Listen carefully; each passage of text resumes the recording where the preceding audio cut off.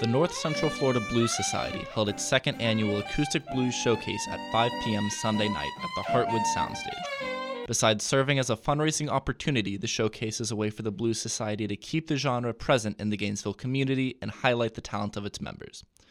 The event moved to the Heartwood Soundstage this year after being held at the High Dive last year, a move that NCFBS Vice President Dr. Jules Gliesch said helps fit the atmosphere of the music played. It's more of a sit-down, be comfortable, enjoy the sound experience, and Heartwood is really good for that. The demographic of blues enthusiasts is almost entirely 40 years and older, according to NCFBS President Rob Richardson. The event was one way the society can try to promote and preserve the genre.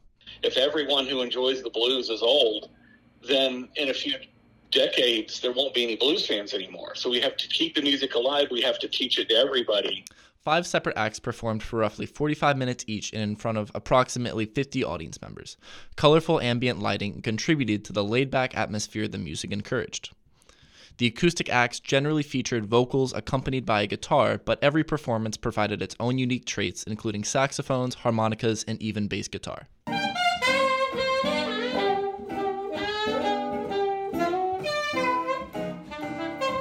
While the society has fostered a community of Gainesville residents with a shared passion for music, Gliesch is aware of the important task the Blues Society still has to preserve the genre. You can't keep a style of music alive if you don't play it. Besides the showcase, the society works to continue outreach to the community through jam sessions and beginner lessons, both aimed at getting more residents involved in the blues.